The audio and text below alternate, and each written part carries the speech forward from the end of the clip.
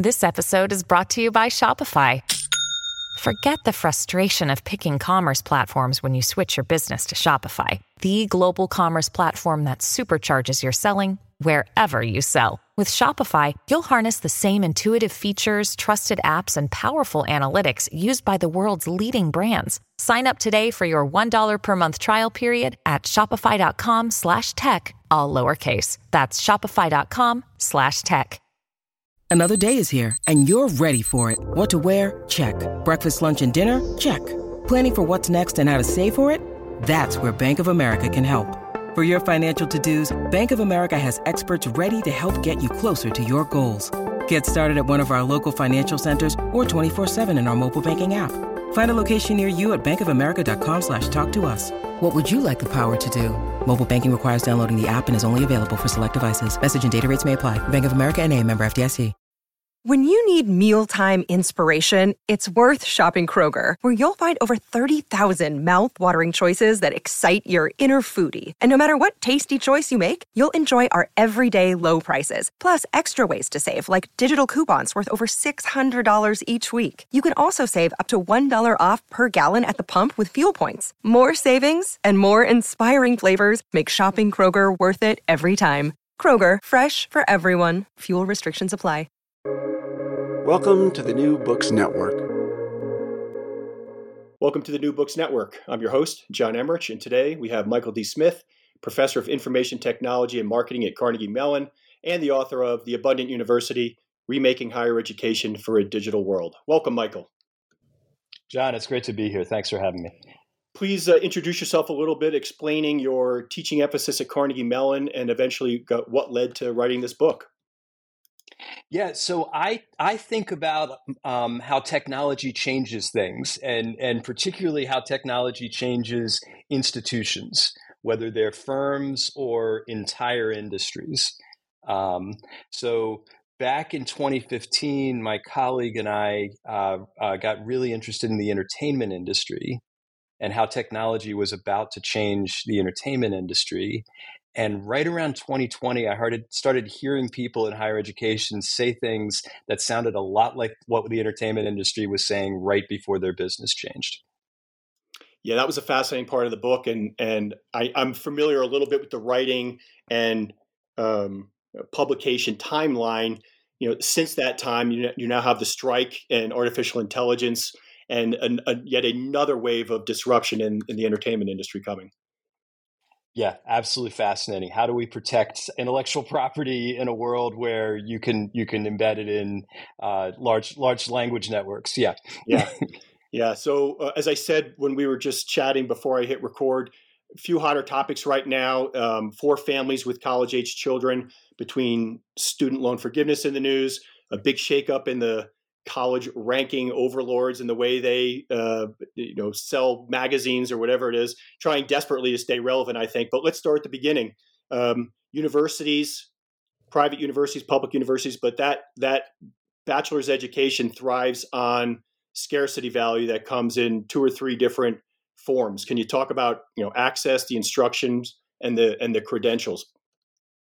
Yeah, this goes back to the entertainment industry, actually. Like when we had a senior executive at one of the big 6 studios come to our class in 2015, and my colleague Rahul asked him, "Are you at all worried about the threat that Amazon, Netflix, and Google pose to your business?"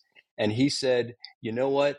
My business is different. The same 6 studios have dominated my business for the last 100 years. There's a reason for that. That's not going to change." And what's fun about the quote is it's 100% true historically, right? The same studios had dominated his business, and it's not like the internet was the first technological shift he faced. So the puzzle is what's different today. And at least in that context, what we said was, here's why your 6 studios have dominated the industry.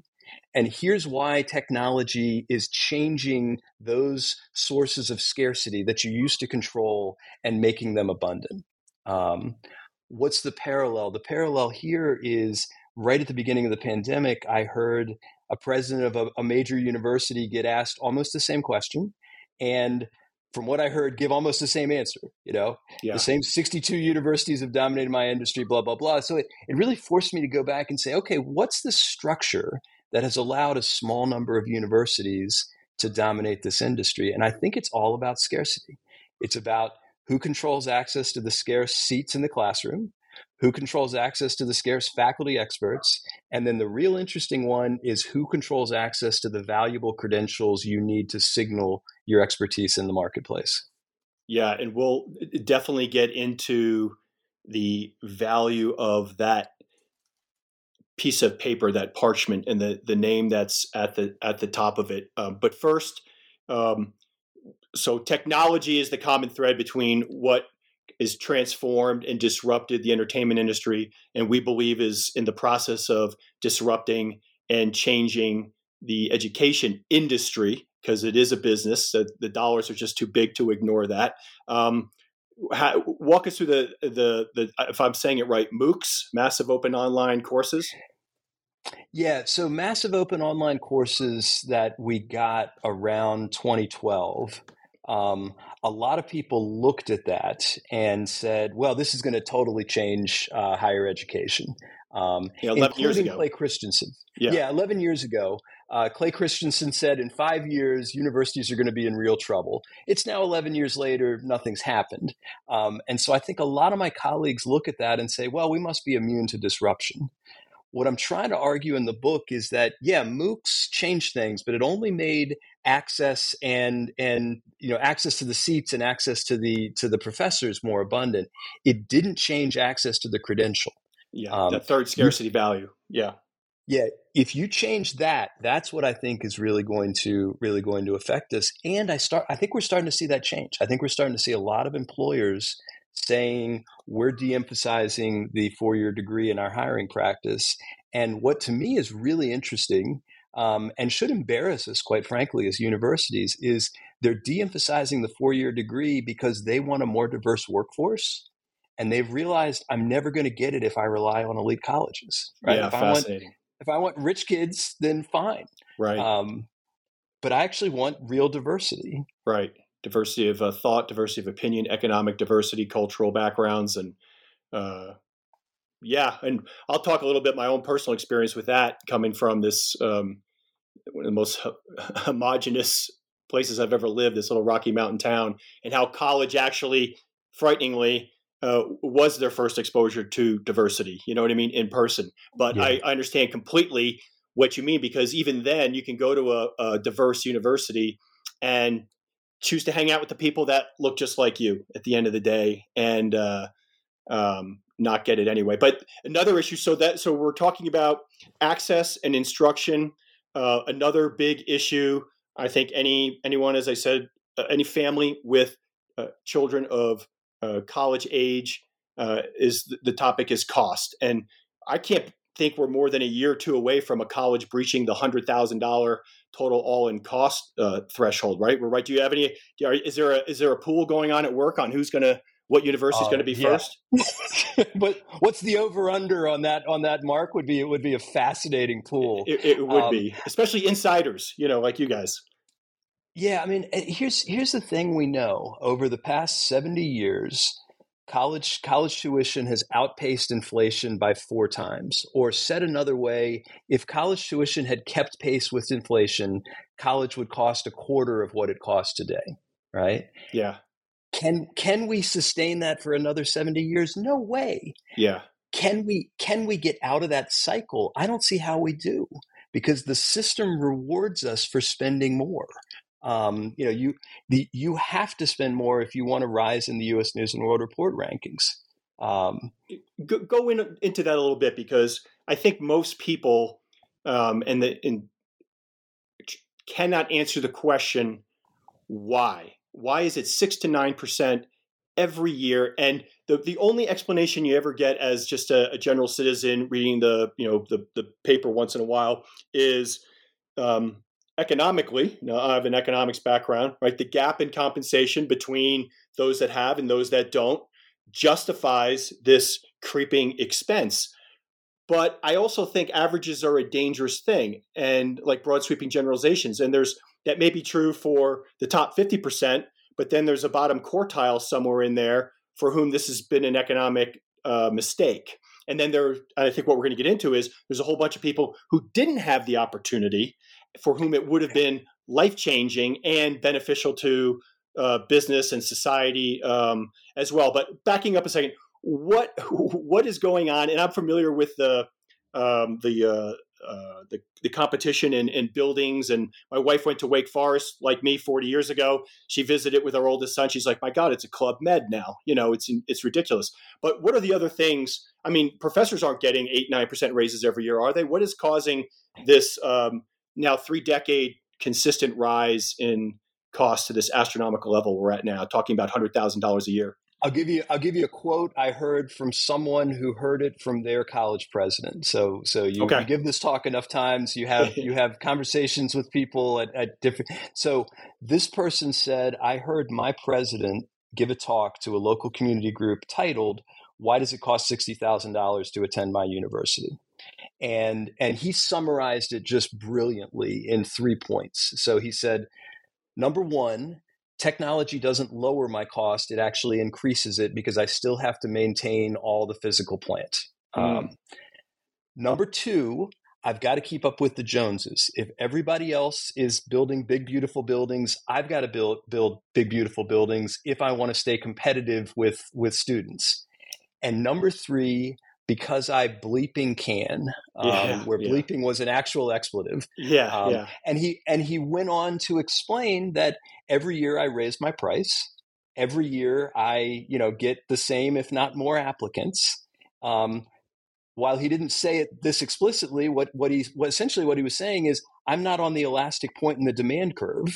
Right. Why shouldn't I raise my price? Right. So getting back to your idea of, there is a benefit to going to college, and, we in power are trying to raise our prices to extract some of that benefit. And I'll tell you something I talked about with Ann Garcia, who was a previous interview. She wrote a book about how to pay for college, and it's very helpful that we're almost the same age. I'm not going to drag you into my world just yet, but we went to college in the 80s.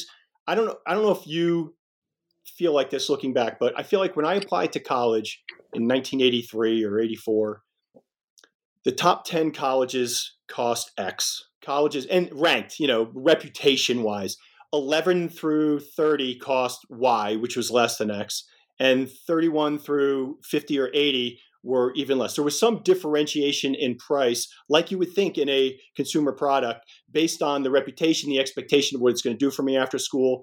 To me, the one of the biggest differences since I applied to college that really doesn't get talked about much is that differentiation doesn't exist anymore. The top 50 private colleges are all within 5% of each other. I'm guessing this year, all in $85,000 a year.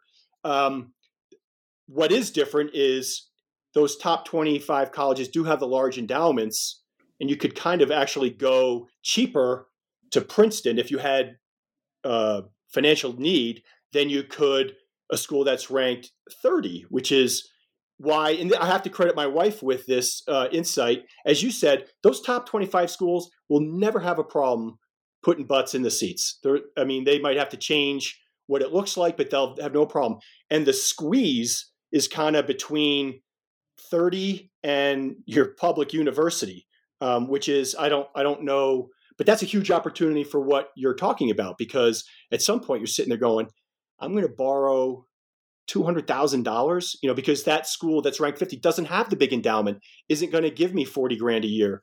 That kind of opens the doors to what you're talking about. So I don't know if that has crossed your radar yet.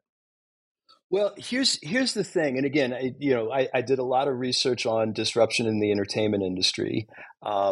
In 2013, the head of, or chief operating officer at 21st Century Fox, at an investors conference, was asked, "Are you at all worried about cord cutting?" And what he said was, people will give up food and a roof over their head before they give up cable television. Right. And in a sense, he was right. I bet he had plenty of surveys that said people get behind on their mortgage and behind on their credit card payment before they risk their cable being canceled. And And the industry assumed that that was because people loved cable as a value proposition. Right. And I think what we realize now is they didn't love cable, they just had no alternatives. Right. So, what's the parallel to education? People are showing up, people are paying truckloads of money. I don't think it's because they love the product. I think it's because they got no other alternatives. If they had an alternative to get a decent paying job, I think they would leave us in droves.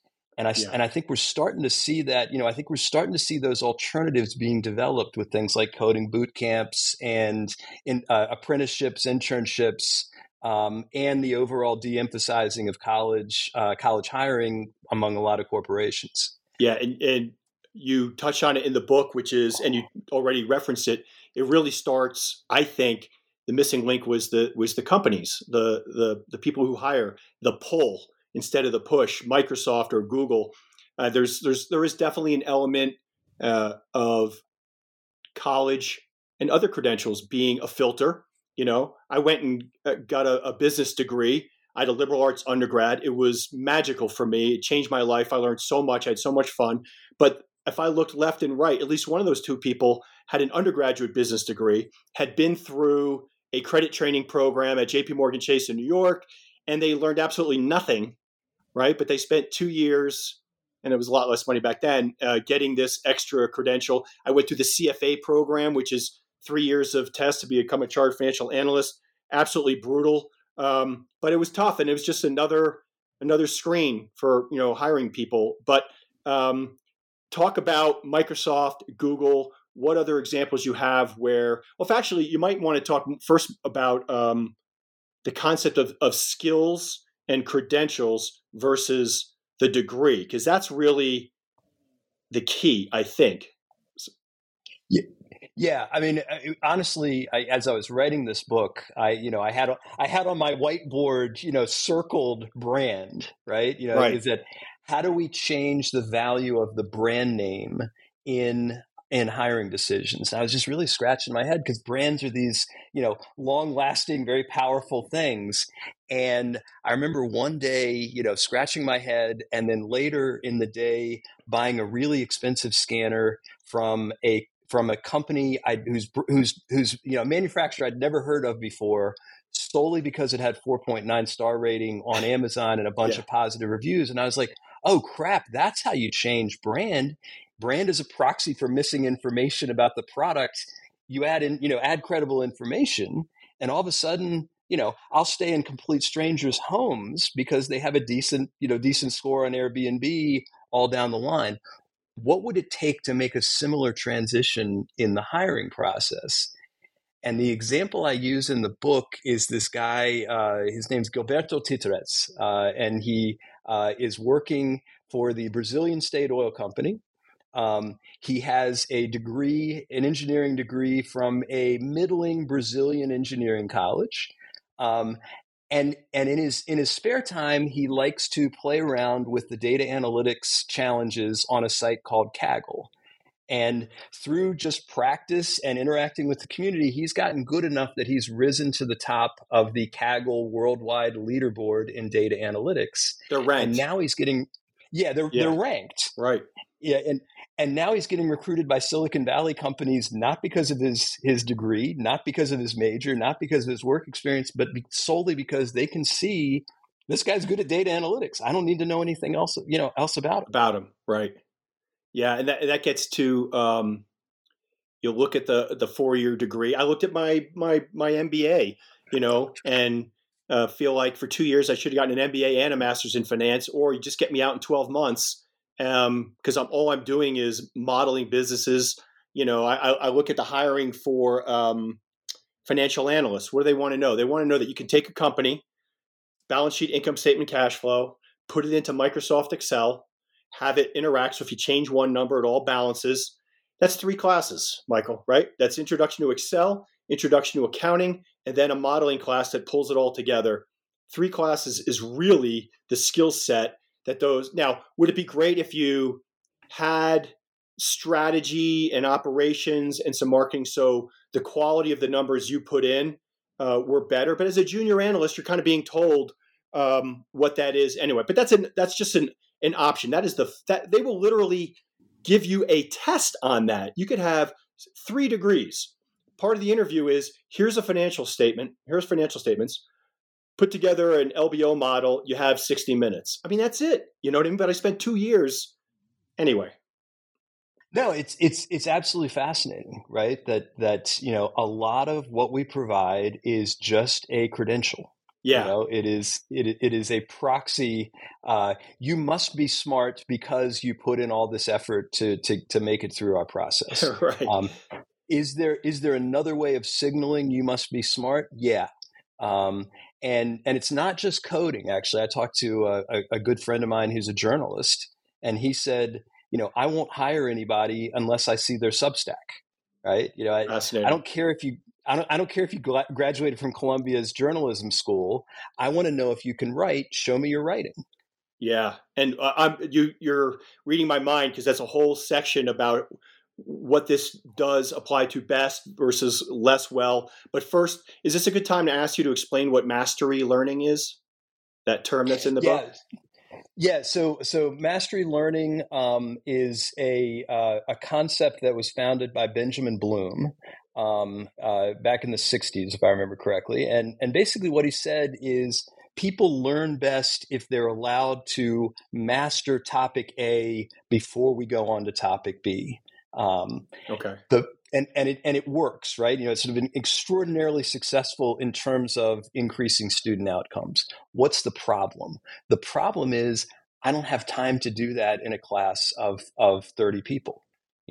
We are all going on to the next topic on Tuesday, and if you can't keep up, that's really not my problem. I don't feel that way, but the concept is I've got to keep the class moving. Wouldn't it be cool if we could let people take the time they need to master the concept and then move on to the next concept? We can't do that in a traditional classroom, but there's a whole lot of settings online where you can do that. I can say, to your point, in those introductory accounting classes, there are a lot of people who've worked for JP Morgan Chase. Totally. And really just don't need this. They can move on to the next topic. And then there are a lot of people who, didn't have a whole lot of math background and might need some extra time. Yeah. What we can't serve both sides in our traditional one size fits all model. We can do that online in a lot of different contexts, and that's what I would love for us to do in higher education, is get excited about how can this new technology relax some of the constraints with the old model and allow us to serve populations that we just weren't serving well before. Yeah. And we're going to jump into the challenges. That's what everyone's thinking, like, well, what about this, that, and the other? But I actually did the Google Analytics Coursera class, which is like 8 classes. And to your point, I'm moving at my pace. I thought they did an amazing job. I got a little hung up on R, programming at the last, but they saved that for the last. They really got you feeling, as you said, like you mastered at your pace this one section. They wouldn't let you move on until you kind of demonstrated understanding, and then you kept moving on from one to the next. Now let's go to the MOOC world. I can watch one of my economic heroes, Robert Shiller at Yale. I can watch his introductory economics class online, which I swear I'm going to do. I just haven't done it yet. But he's not giving me tests and grading and saying this person passed the class. So I think this is a credentialing question. So 10,000 people can watch. It's also a scale question, which addresses the cost in one way.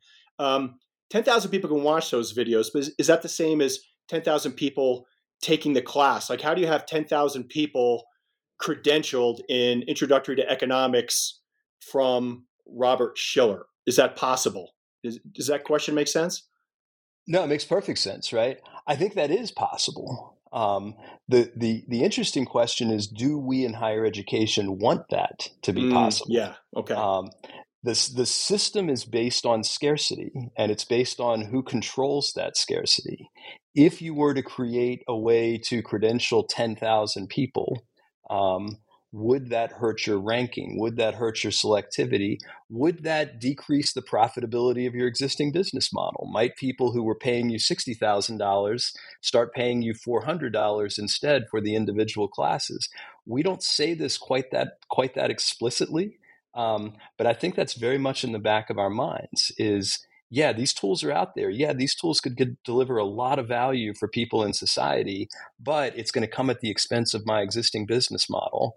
And this is the part that's really painful to me. And I don't know. What I'm trying to do in the book is speak to my colleagues and close the loop in our logic, right? What we know so this goes back to the book started as a book about technological disruption. Right. And it really ended as a book about social justice. Interesting. What we know from the data is that if you're a kid born in the top 1%, you've got a 1 in 4 chance of going to a highly selective college. 1 in 4. If you're a kid born in the bottom 20% of the income distribution, you've got a 1 in 300 chance of going to the same college. And what I say to my colleagues is, hey, I'm an economist. I believe in the efficient allocation of scarce resources. If we genuinely believe that rich kids just happen to be 77 times more likely to be capable of an elite degree, then we're doing fine. Right. But if we don't believe that, yeah, we know that's not true. And none of us believe that. And if we don't believe that, then this is a terrible way of allocating access to the scarce resource of higher education. We ought to be ashamed of ourselves for defending it. Yeah. We ought to be desperately looking for ways to create more abundance in a system based on scarcity. Yeah.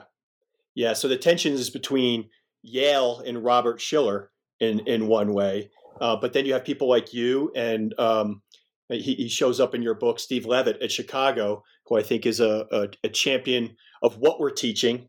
For him, it's like, how does a kid graduate high school without understanding, data interpretation? Just basic is so relevant the last 3 years. How many people in this country could read a study about a vaccine and know what it means? So it's you, it's Levitt. Do you have any other champions out there, or are you a lone wolf in the wilderness? No, I mean, Mike Crow at Arizona State University, president of Arizona State University, Paul LeBlanc, president of Southern New Hampshire University, Zvi, and I've forgotten his last name, but the guy at Georgia Tech who started their online computer science master's program. There are a lot of people out there who are trying to create abundance. It's just that the system doesn't benefit from abundance. It's a system based on scarcity, and we in higher education are doing the right thing from the perspective of the business model, right, in terms of protecting the status quo. We're doing the wrong thing in terms of social justice. Social justice. The status quo sucks if you didn't grow up in the top 1%. Yeah. And I'd love to make that connection. If we keep protecting the status quo, here's the outcome we know we're going to get. Are we going to be comfortable with that? Talk about ASU in Southern New Hampshire, because I start seeing those names in ads and graduates talking up the strength of it, and I blanked out for a second. I'm like, well, what are they? Are they just a Phoenix University? Are they brick and mortar existing universities that have taken their program aggressively, proactively online? It sounds like it's the latter. Am I right about that? These are real. It's the latter, right? Okay. These are accredited universities. They are nonprofit universities, and they just have very innovative, passionate leaders who are willing to make the hard step of saying we need to go online. In the case of Paul LeBlanc at Southern New Hampshire, he showed up at Southern New Hampshire and they were a dying, New England school. Like they would be dead now. Right. Yeah. And Green Mountain College gone. Yeah. Exactly. What he said was, we've got to change, and this is how we're going to do it. And he got a lot of pushback both inside and outside of the academy, but they've been extraordinarily successful at creating access through online classes. Arizona State has a very similar story. One of the stories I tell in the book about Arizona State is it's not 100% online, that there's this really innovative and thoughtful mix of online and in person. And the example I talk about in the book is Arizona State's online organic chemistry class, right? So you say, how the heck do you teach organic chemistry? You got to be in the lab. Yeah. You got to be in the lab. So how do you do that? And the answer is R. Austin and her colleagues looked at the curriculum, and what they discovered is, 13 weeks of this works perfectly well online, and we'll bring the students in for a 1-week intensive on-campus lab experience. Yeah. And what they discovered in surveying both their residential and their online students is that they have equivalent knowledge of the lab and organic chemistry, but that the online students have a higher identity as scientists when they walk out of that 1-week intensive No kidding. lab program. That there's, the difference between doing one lab a week for 14 weeks and doing 2 labs a day for a week. The second experience, you walk out going, no, I'm a scientist. Wow. In a way that you just can't deliver in the first one. Interesting. And so ASU in Southern New Hampshire, are right now, are they primarily or exclusively focused on getting you to that 4-year degree via this online or low residency model versus also having some credentialing part of their business? What's that mix like? Yeah. No, you walk out with a traditional 4-year degree from an accredited university. It's just that it was delivered online, and it was delivered at a much lower price. And the example I use in the book is over the last decade, a period when tuition at colleges increased by 40%. Tuition at Southern New Hampshire University stayed exactly the same at $10,000. Wow. Why can they do that? Because there are a whole bunch of wonderful scale advantages of delivering things online. Yeah. And you skip the, we've both had kids go through college, and you look at that bill, you see the ads. Oh, tuition is $55,000 a year. I'm like, well, yeah, but it's costing me $85,000 because of the residential housing, the meal plan, all the other things that you kind of have to do that you avoid when you're online. So I'm jumping ahead because you brought up the topic of organic chemistry. When you read the book and you see the examples, and it totally makes sense if Google's pulling, if Amazon's pulling, if Microsoft is pulling, basically saying you don't need this 4-year degree. We're not only do we accept these online credentialing systems, but we may create the ones just for what we need. The majority of those examples, except for one in sales, were IT focused, and that is totally logical to me. Are there programs, disciplines, majors that don't work as well for this, or is it just a matter of time till we figure it out? I think there are fewer programs that don't work as well than we would think. One of the examples, I wrote a piece in the Atlantic before I started working on this book that was basically arguing the entertainment or higher education in 2020 looks a lot like the entertainment industry did in 2015. We are fat and happy and so darn convinced that technology is not going to change our business. One of the first people to reach out to me were 2 guys who started nursing.com. And basically what they were saying is you don't need a 4-year degree to be a nurse. All you need is to pass the boards, and I'm going to give you the classes you need to pass the nursing boards at a much lower cost and much more accessible than what you could get in a 4-year degree. The other example I'll give is I gave this talk at a let's just say a prominent university. Okay. And there was a faculty member in the audience who was just angry and in a raised voice said, "Would you go to a doctor who didn't have a 4-year degree?" Right. And as I usually do, I figured out what the right answer was on the plane ride home. And on the plane ride home, I realized I go to a bunch of doctors. I have no idea where they graduated from. I have no idea what their organic chemistry grade was. All I know is that they're board certified and they came recommended to me by someone I trust. Right. Do we really think alternate credentials aren't all that important for the workforce? Right. Yeah. This leads me to, so that's kind of like my financial analyst discussion, which is what do you actually need to know to go to Wall Street or be a bank credit analyst. And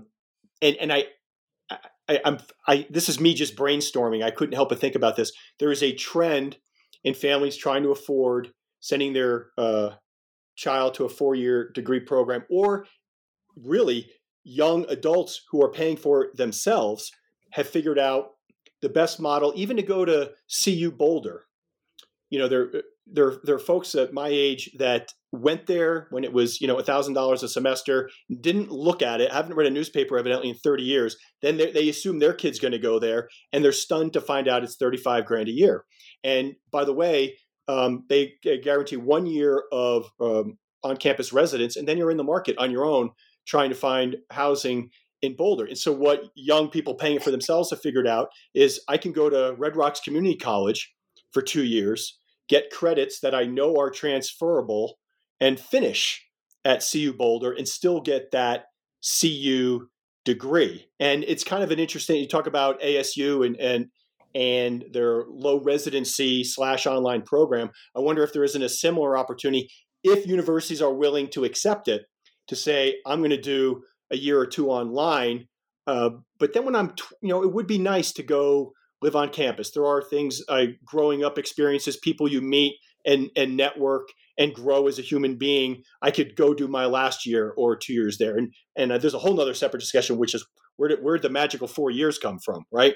But do you see other opportunities for this online education to be accepted over time? There's a whole bunch of opportunities, but it threatens the existing system, and that's the massive resistance. Is the scary thing.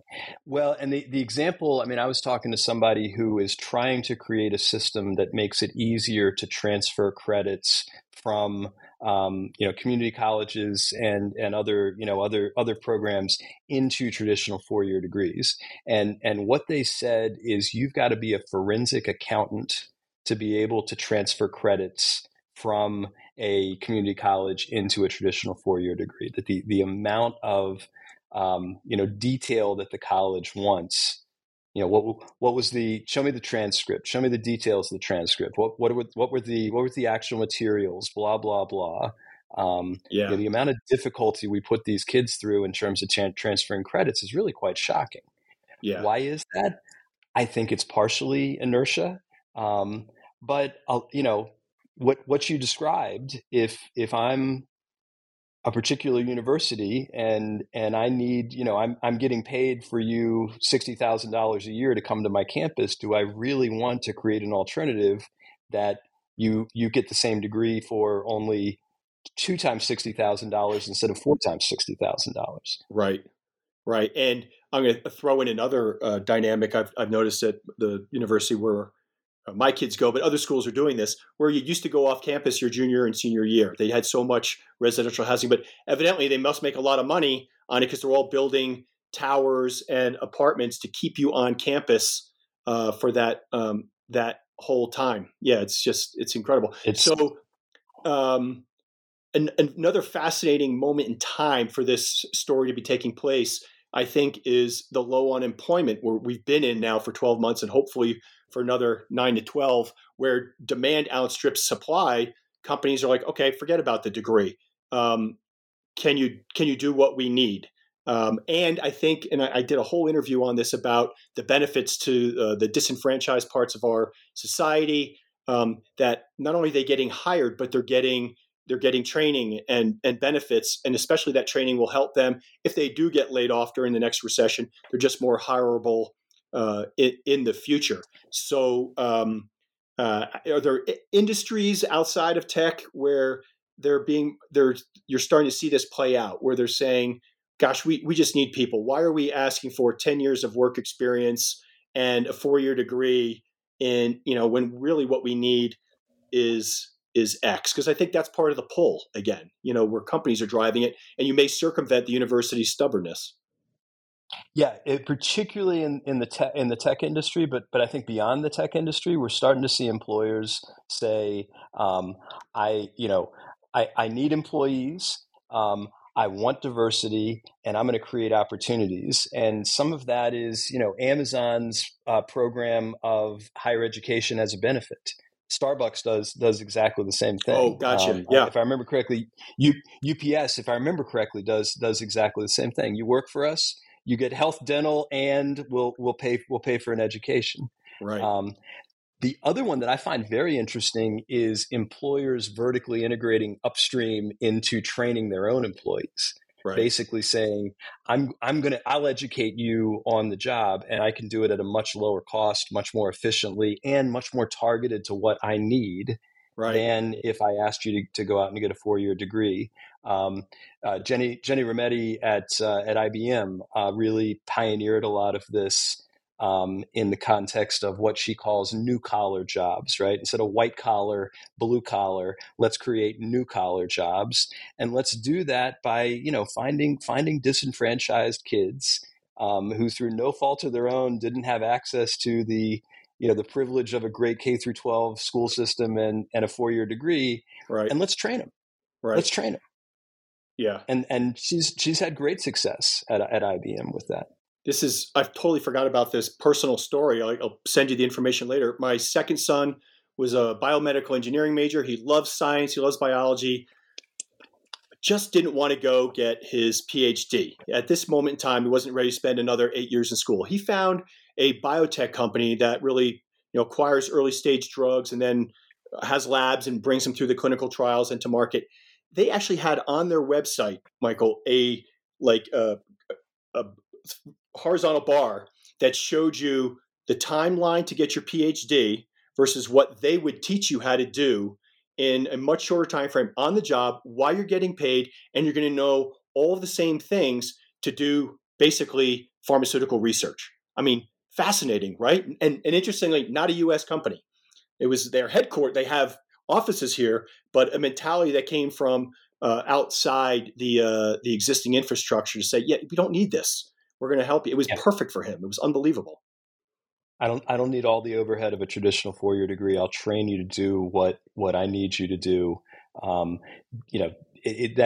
I would love to see more of that in employers, because I really think that's the last domino that has to fall before we create not just disruption in higher education. That's not my goal. My goal is to create a much more affordable, accessible system to all the students we're leaving out today. Yeah, I agree. Yeah.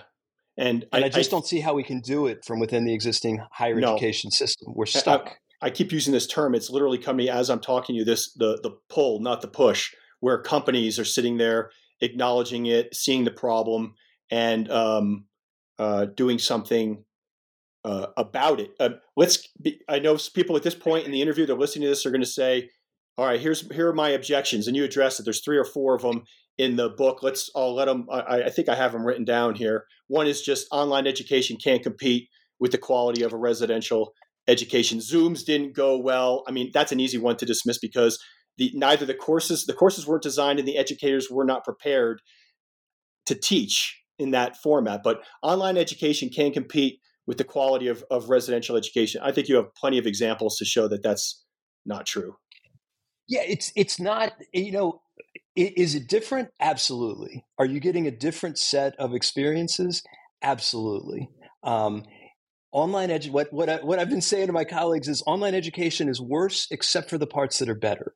And let's pay attention to both, right? Yeah. You can't do a cost benefit analysis by only looking at the costs. Right. Let's pay attention to both. Are there people we can include through online that we just couldn't include within the bounds of our traditional model? Absolutely. And the example I talk about in the book is my daughter. My daughter was president of the STEMinist Club in her high school. So, nice. So take feminism and combine it with STEM, and you've got STEMinism. Right. And she wanted to take AP Physics in her senior year, and her high school came back and said, you can't take AP Physics because you don't have AP Calc. You can't take AP Calc because you don't have AP, or because you don't have Pre-Calc, and you can't take Pre-Calc because we're not teaching it over the summer, so you're stuck for your senior year. And my wife and I sort of, first of all, we're not happy with that explanation, but second, I knew that there's a company called Outlier.org that offers online calculus and offers credit at the University of Pittsburgh. So if you pass their online calculus class, you get course credit at the University of Pittsburgh. And so we had a discussion with her high school saying, are you really telling me that if she passes this class that gives her credit at a university that she's not ready for high school calculus? And anyway, we won that battle. But what we discovered in watching Molly take that class is it was taught by three different professors. It was taught by Tim Chartier, a white guy like me. Yeah. It was taught by Hannah Fry, a woman and just a top-notch scholar at the University College London. And it was taught by John Urschel, African-American scholar who had finished up his PhD in math at MIT. And oh, by the way, before he started his math PhD at MIT, he was the starting guard for the Baltimore Ravens. So I just know him. munch Yeah. on, yeah. Yeah. But what they did is each of these three scholars taught the same module in their own voice with their own examples. And you could choose which of these three scholars you took classes from. And my daughter immediately gravitated towards Hannah Fry. And I mentioned this to a colleague, and my colleague said, "Oh, Mike, there's a bunch of research showing that in general in quant classes, women perform worse than men in general. And that difference goes away when the class is taught by a woman." Right. And their logic is if you're a young STEMinist and the only people you see standing up in front of the classroom are men, you get the almost unavoidable but tragic conclusion that this must not be a career for me. Right. If I can just give you a few examples of success, that you're much more likely to move forward. And by the way, the same is true for underrepresented minorities. Yes. If all you see are white guys or all you see are white people like me, you assume this isn't a career for me. Not true. Right. What's the issue? The issue is it's really hard to do that within the bounds of the traditional classroom experience. Yeah. But we can do it online if we think creatively about what does the medium do really well. Right. I think this is number 3. Online education will create even more inequality. The way I read it in the book is is that more of a global issue than a domestic concern? It's an ambitious objection because we are talking about social justice. It's an ambitious and I would argue uninformed, let me say it politely, Okay. objection, right? With the objection comes, I don't want to create a two-tiered system. And my response is, we've already got a two-tiered system. Oh my gosh, yes. We've already got it. Yeah. Yeah. Are you not paying attention? Yeah. So what we want is a high quality access to the credentials that you need to succeed in the workforce, independent of the brand name of your college, and much more focused on what are your actual skills and knowledge, you as an individual. So can we create some of those things where, kind of like what I was talking about with, online ratings, I can rely less on the brand name of the university. I can rely more on the actual skills of the human being standing in front of me. That's what I'd love for us to think about creating. You're right. The fourth one, the stubbornness, we've referred to it many times, is no one can force us to change. And I think this is where I keep coming back to the pull. This is the one that's been really painful for me to hear. I've talked to administrators at various colleges, and what I've heard is, you know what, Mike, I hear everything you're saying. I know you're right, but I'm going to retire in 5 years, and my job is just to keep the business running for the next 5 years. Right. Why would I take a risk at this point in my career? The other one that was a bit. I know it was a bit sarcastic, but I think it was very reflective of what a lot of people believe in higher education. I quote in the book a colleague who said, "Faculty have to have an incentive to adopt the technological change. I'm a tenured old fart. I can ride out this disruption until retirement." And this individual closed by saying, "Technology adoption will occur one death at a time." And I think, that's really our attitude. We are going to cling to the existing system for as long as we can. And what I'm trying to convince my colleagues is, are we going to be proud of ourselves? Yeah. 15 years from now. Plant a tree whose shade I will not enjoy, right? That old, yeah. Yeah. Let me ask you, before I go to the last question, I was a securities analyst. I managed mutual funds like anyone listening to this might own in their retirement accounts. And we had some for-profit publicly traded companies that were not good actors, right? Acceptance rate was 100%. Graduation rate was 100%. There was a dynamic with the student loan debt. I don't even know. There's not even a question here. It's just an observation that I believe it's the government funding it comes under Title IV. If Monday the federal government said we're increasing Title IV funding 4% this year, on Tuesday morning these companies would say we're raising tuition 4%. And without any governor on, hey, maybe we should cap what a 21-year-old should accumulate in debt in order to go out and make $30,000 a year. So far, it sounds great what ASU is doing, what Southern New Hampshire is doing, and some of these tech specialty companies that you described, teaching programming or calculus. Do you see any risk that profiteering emerges again and we start credentialing people unethically, and it's just it's a financial problem for some people? Just throwing it out there. No, totally. That's the thing that keeps me up at night, right? Okay. Could we make things worse by trying to make things better? Right. And that's a real risk. I'd like for that risk to be seen in light of what we know the problems are of the existing system, A. Right. And then B, I think we can manage those risks, right? I really do. If we deliver education from within a 501c3 nonprofit framework, where I'm not just, I'm not a CEO of a Fortune 500 company. I don't have a fiduciary responsibility to my shareholders to maximize profits. Exactly. But I'll give you the example. Let's go back to that college president who said, "Why does it cost $60,000? Because I effing can." Right. I went back to after hearing that, I went back to my wife. My wife has an MBA and an MS in public policy, and she heads up a nonprofit.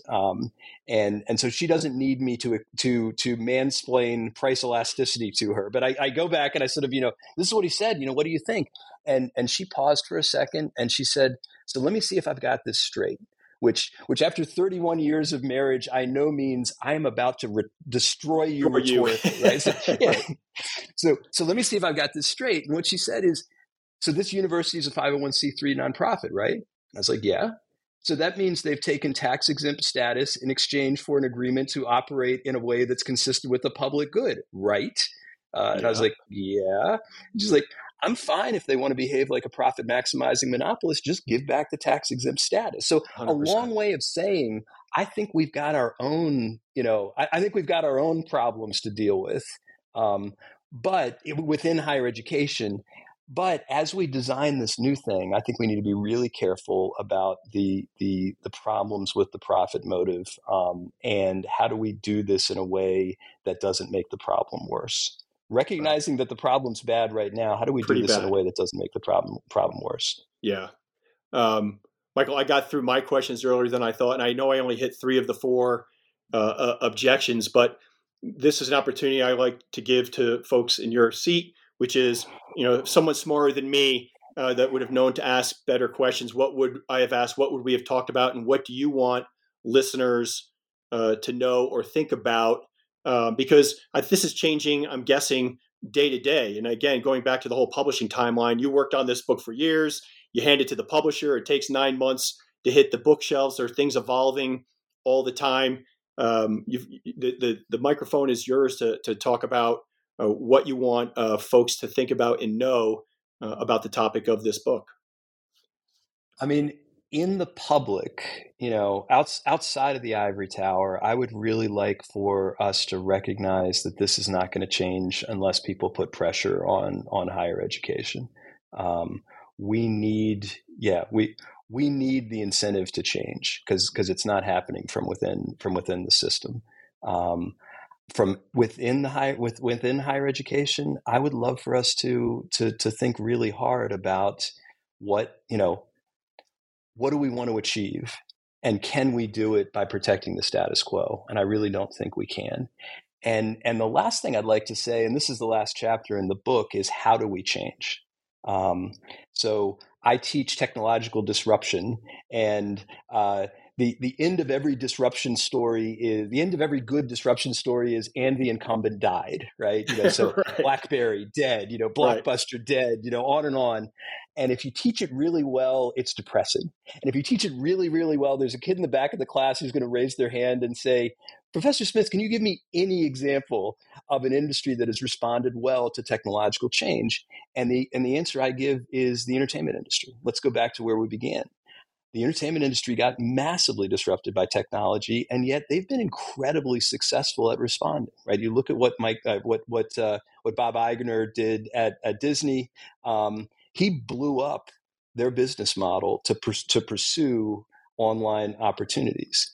And so the question then becomes, why did the entertainment industry respond effectively when so many other industries have just hung on to the death? And I think the answer is the entertainment industry recognized there was a difference between their business model and their mission. Their model was selling shiny plastic discs for $20 a pop, but their mission was creating great entertainment and getting that entertainment in front of the audience. Right. And at some point, they said, my mission is so important to me that I'm willing to blow up the model if it means I can do a better job of pursuing my mission. What's the parallel? What's the mission of higher education, right? And I've said this, and please hear this provocatively, but if our mission is helping rich kids get a leg up in the work world, we're doing great. Crushing it. Yeah. We're crushing it. Yeah. That's not our mission, friends. Well, the mission I articulate in the book is our mission ought to be to help as many kids as possible discover their unique talents, develop those talents so they can use those talents to the benefit of society. I don't think we're doing that well if that's our mission. Right. Could we get passionate enough about that mission that we get over all these objections and move forward? I hope so. I really do. Yeah. Technology, it just occurs to me, being a man of a certain age, has experienced technological disruption before and plowed through it. If you remember, VHS tapes were supposed to destroy movie theater revenue, and instead, both markets grew exponentially. Together. I think the Netflix case of going from mailing little discs out back and forth to what they are now is one of the most amazing corporate strategy stories in our country's history. It's just incredible that what they were able to do. So they've been through this, I think, some of them. Well, and I'll give you another example. The one that I find to me most interesting is the music industry, right? When technology hit the music industry, the questions they were asking is, how do I take my existing business model and replicate it online? I've always sold CDs. How do I use iTunes to sell CDs? What they didn't think of, at least initially, was Spotify, right? How do I take the unique characteristics of this medium and use it to its full extent? The recording industry last week announced its first half revenue, and 85% of its revenue has never been higher. And 85% of its revenue comes from streaming. Wow. That's a success, friends, right? It's not an either or. We're not only are they incredibly successful financially because of making this shift, but we've also seen just an explosion in access to great music. For $10 a month, I get Spotify, and I get all these personalized recommendations on my end, on the consumer side, and then on the producer side, we've got bands who can now make a living by posting their songs to Spotify who wouldn't have been possible for them to be bands previously. That ought to be something we're really excited about it. And I think there's a parallel here in higher education in the sense of, I think we can create opportunities for students who previously were left out of the process.